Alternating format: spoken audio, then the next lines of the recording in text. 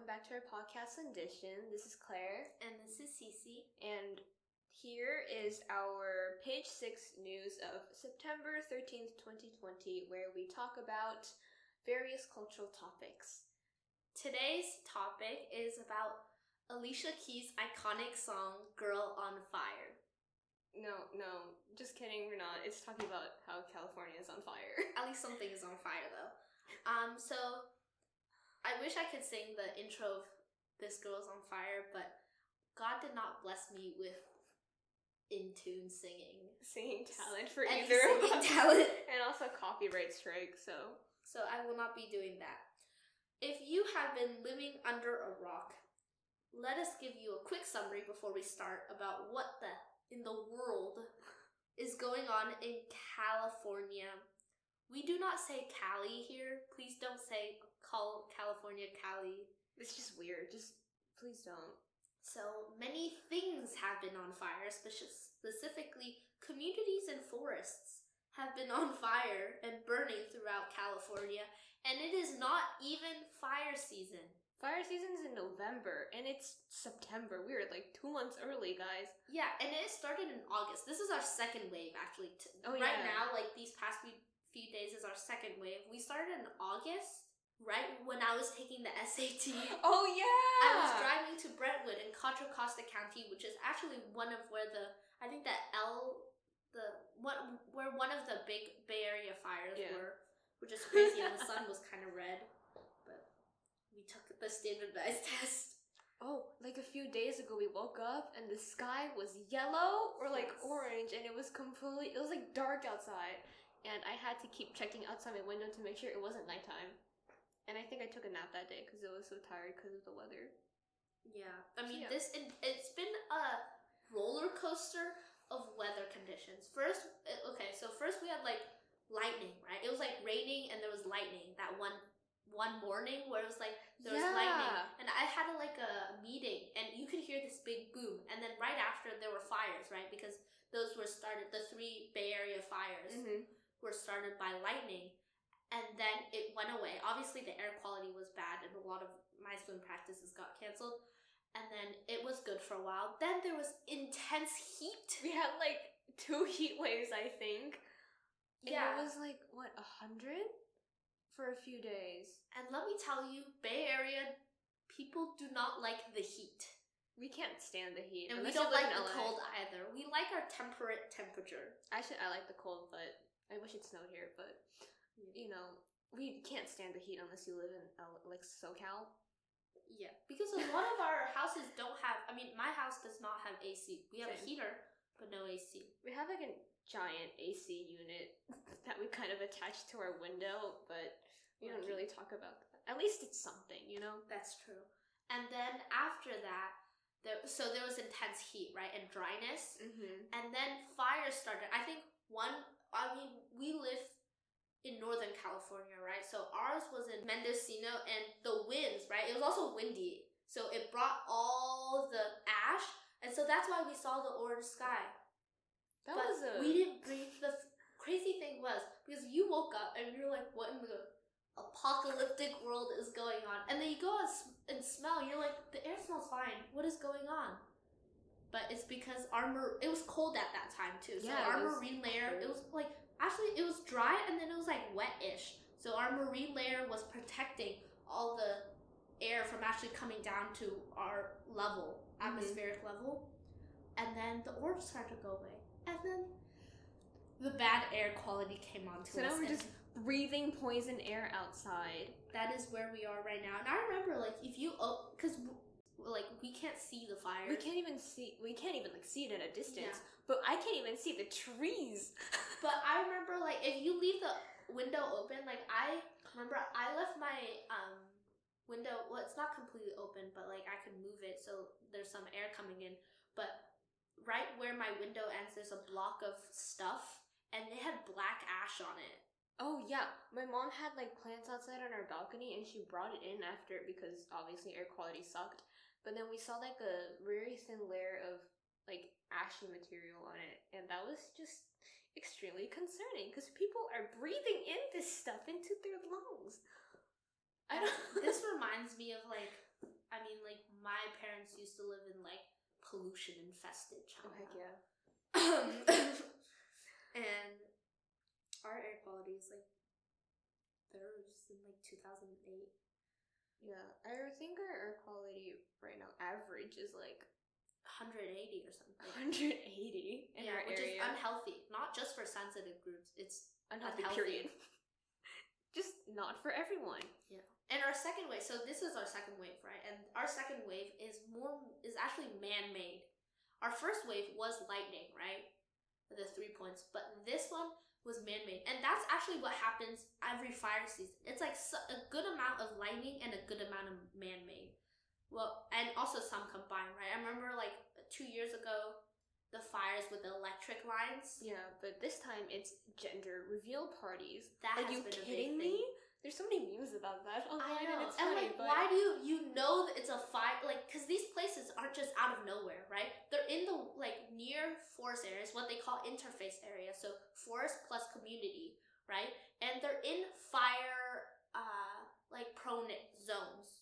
Yeah. They know that, like they live there, and yet okay, gender reveal parties. I'm like, that's another issue. But why does gender reveal parties always have to include explosives? Like, I'm fine if you have like a balloon or something and You confetti. pop a little balloon. Confetti comes out. Just clean it up. Clean up after yourself. Like, that's fine, right? But for this, it's unacceptable. Yeah, and the crazy thing is, this happens every year. It's like these people do not listen to the news, nor do they learn from their lessons. Exactly. This happened in 2018, this happened in 2019, and it happened again in 2020. It keeps happening. No one cares. But now look at our air quality. Yeah, and also it's like bad for the fires because they're unmanageable. There's nothing wrong with fire, right? Fire management itself and fires are such a complex issue. Obviously, fires did not just exist. They always existed. They weren't just born out of nowhere. But the intensity and the amount have like increased an insane amount. Like to a point where it's just unreasonable. Yeah, we're reaching record high numbers of fires and acres burned. Exactly. And I guess essentially it's climate change, but this type of climate change is spurred on by human behavior. So essentially it's our fault. Yeah. I mean, climate change in general is also human behavior. Exactly. Everything's actually our fault. We need to, just do better as a species. But like right now, we want to get away from urban areas, so people are now living in, I guess, nature or whatever, which also happens to be very flammable areas. And those are, I guess, more direct reasons why fires have been so destructive in communities, especially this year. Yeah. I mean, especially with coronavirus, people are like, I don't want to be living in this urban coronavirus infested area. Let me move out to, I'm going to call this a suburb, right? Like what I talked about, interface, where it's kind of like suburb rural-ish between that. Yeah. So there's like, obviously, everything's like somewhat close together, but not as compact. And so it's like quieter. Obviously, like city life isn't for everyone.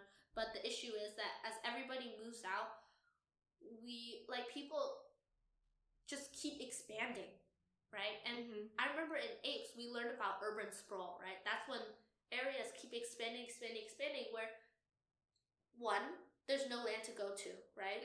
Two, the land there is very unsafe, not safe. As this is what's happening right now. And it's just crazy. Like, I get that, obviously, human behavior responds to incentives, right? That's what we do. Obviously, our incentive is to get out.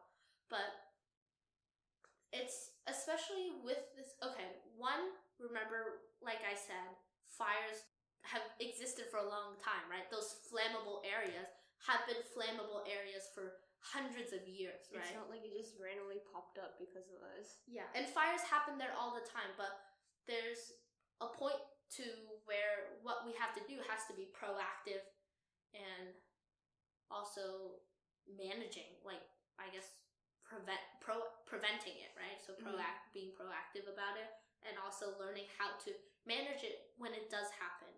A lot of these, I remember in apes, I'm just like pulling back all my apes knowledge last year, is controlled burning. Oh yeah, from like indigenous like people from before. So they use this a lot in like places like Yellowstone National Parks where they have tons of forests, and those are actually protected land, so they can't just burn it all.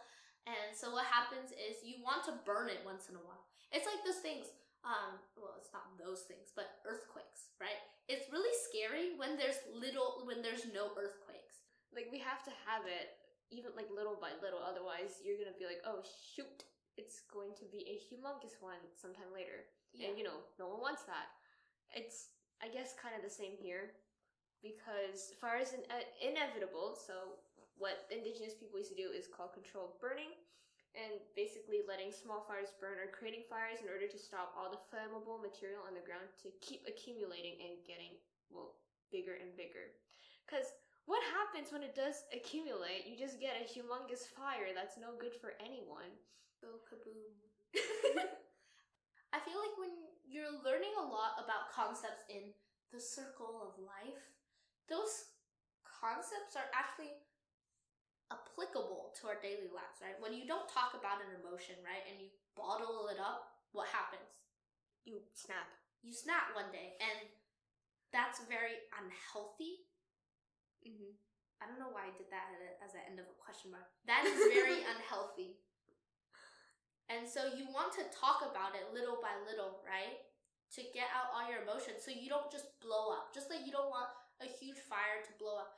But I'm not saying, like we said, earthquakes aren't bad, right? Fires aren't bad. Just like emotions aren't bad, right? Those are necessary parts of life, right? Fire is actually good. Fires are needed. Well, not needed, but it's... I mean, they are needed, actually. Fires are needed so the forest can grow. Actually, after you see what a fire does, the land that it grows on is like blooming, beautiful, right? And you get rid of all that flammable material. So if you have controlled burning, right? If you have a gender reveal party, that small burn, like that small fire at the beginning, won't grow that big because there's not much to build upon if there's little flammable material. But obviously not the case, because we have our fire management is extremely poor. Yeah, and also the fact that that type of controlled burning is very effective in terms of bigger areas. Unfortunately, where all the fires are happening and where they're growing to is in communities. You can't really do a controlled burning when there's a house over there and a house over there. So a lot of people have been, trying to innovate, right? Like how to stop the fire from growing. Because like we said, fires are inevitable, right? And they found that it's actually a lot of stuff around your house is flammable material. Our own stuff. It's not stuff that nature brought into our home. It's how this house is built, right? And all the stuff that goes around it is flammable material, which is why it spreads so quickly around these communities. Because it's not just, obviously, right? We can't do controlled burning on like a small park over there, right? Otherwise it just goes everywhere. Yeah. And so once again, humans' fault. Yeah, and another thing that actually brings about huge fire is droughts. And where do we have a drought right now? California! Yes, and why are droughts so often right now? Climate change. So once again, our fault. And I guess one of our takeaways is that we should probably regulate climate change and try to fix it before it gets even worse than it is already now. Yeah. Obviously, all of this talk has been about environment, right? But that affects our culture and our society. And a huge part of that culture of environmental impact is, one, people don't believe it's climate change, right? They're like, oh my gosh, apocalypse, why is the sky orange? They're like, oh, it's because of the fire. And it's because of a gender reveal party. But no. Yes, yes it is, but at the same time, no. It is because of climate change. And I feel like people fail to see that. Yeah, people are going to the gender reveal parties and other behaviors as the sole cause of all these fires, when in reality it's just a bigger problem that has been accumulating over time. And there's like people that don't even believe that climate change exists. And I will throw hands at whoever. That's once again another topic for another day. But they're also, I guess, part of the problem, if I do say so myself. Yeah, just people fail to make that connection. And the only issue, I know I guess this goes into like how to combat climate change, right? And like what can we do as an individual, right? And how much impact we as individuals even have as consumers, maybe, right? We choose to buy products that are more environmentally friendly. Unfortunately, that is also marketing, right? Like, how do we know it's environmentally friendly? Are there regulations to make sure that these products are actually not harming the environment that much? Another thing, like carbon emission, like oh my goodness, carbon emissions, right? When we buy things, like each thing we buy has a carbon footprint. That's where our own carbon footprint, right? What we like leave on the planet. But yeah, we have to be extremely mindful of the things we consume, the things we buy. Well, like, I guess things we throw away as well. Yeah. And I feel like also there's another cultural aspect, like individuals, right? You know about Smokey the Bear? I was watching the documentary on the fire. You know the like park ranger bear where he wears a park ranger hat and got smoked? Oh! That's where it came out from preventing fires, right? This bear, cartoon bear. Oh my goodness. Taught like people like how to behave, right? Don't do this, don't do that. Don't leave trash around, guys. Can we bring him back? I think he's still there. I mean, like, make his presence bigger. Because people don't freaking listen. Yeah. Like we said before, this is complex. A lot of things are complex. Yes, it is our individual actions, right? God, like I'm telling whoever's listening, don't do those things, right? It's not safe for you or anyone else. But at the same time, who's emitting the most carbon dioxide into the planet, right? Corporations, right? They're the ones who choose to do these things, like use their factories, right? Build products the way they want to, because there's so much like, and fracking, fossil fuels. Oh, that's a whole other mess of things that contribute. Yeah, and unfortunately, what can we as individuals and consumers do about them, right? They're huge, right? We're still buying like their products, but it's not that we shouldn't buy those products or shouldn't buy anything, right? That's like too extreme on both ends.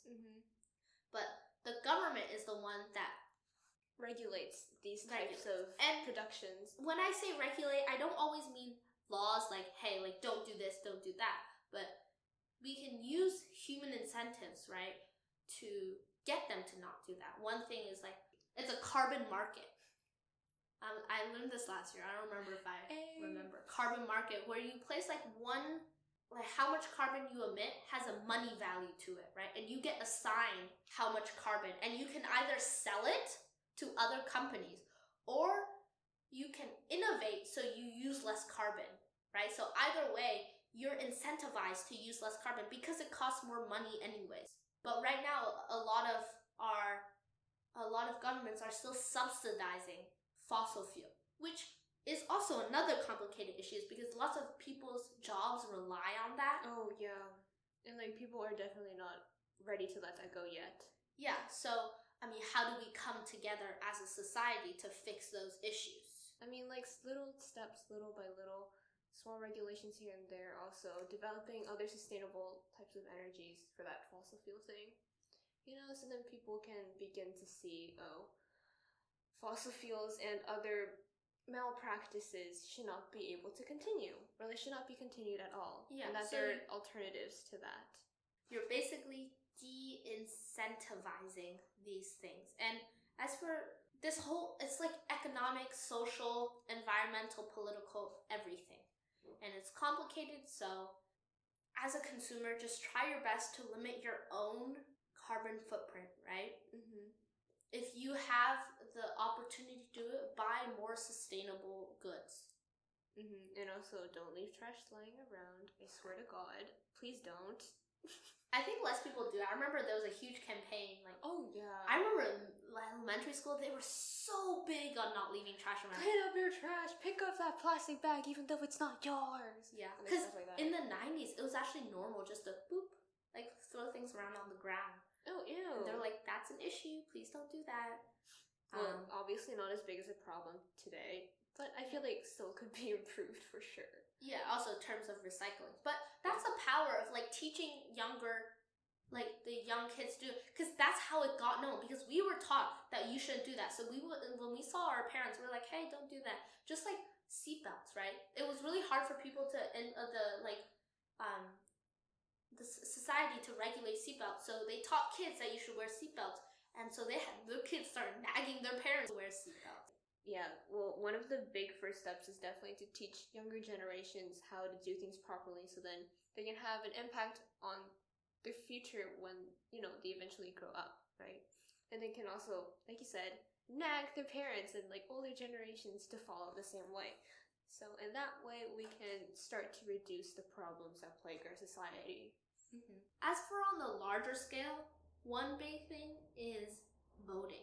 And you're probably thinking, oh, yes, I can vote, and I'm just voting for this, like presidential election. I know many people focus on presidential election, but let us not forget about local politics and even like Congress, right? The people you vote into office will like figure out how your city is run, right? If you don't like it, don't vote for them. Vote for someone else. Campaign for someone else. Or like vote for other policies and stuff like that. And also, if you're really passionate about it, you can work in your community. There's so many community centers that you can partner with, right? Or just like help out, right? Like city councils.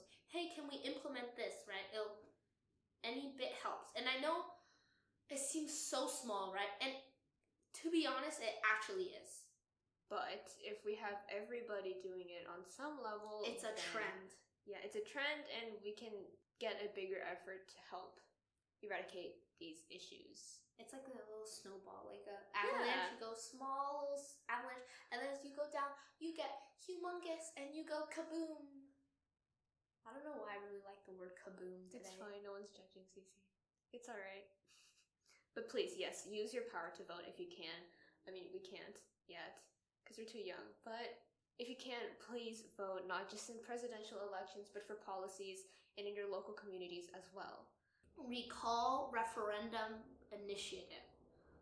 I mean, if you don't like your officials, right, and you feel like they made a bad decisions, those are 3 things that you could look into to help fight for what you actually want in the community.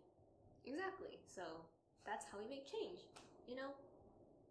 And our world isn't on fire anymore. Yeah, I'm just hoping that the situation ends up getting better soon because I don't want to breathe the poison atmosphere outside my home. I need to open my window. I feel like this whole situation reminds me of that meme where the dog's sitting in a little room and everything's on fire and he's like, everything's totally fine. I remember people made memes about that too. I didn't know they had a plushie for that meme too. For the dog with his coffee cup. Oh, that's cute. Yeah. Well, that's our rant for today for page 6 of September 13th, 2020. But before we end this episode, we have a little fun fact about Sundays for you guys. So the one that we have picked out is that you can be fined up to $1,000 for whistling on a Sunday in Salt Lake City, Utah. But why? It's just whistling. I mean, people do it every day. Anyways, that's all we have for you guys today. Thank you so much for listening. Hope you enjoyed.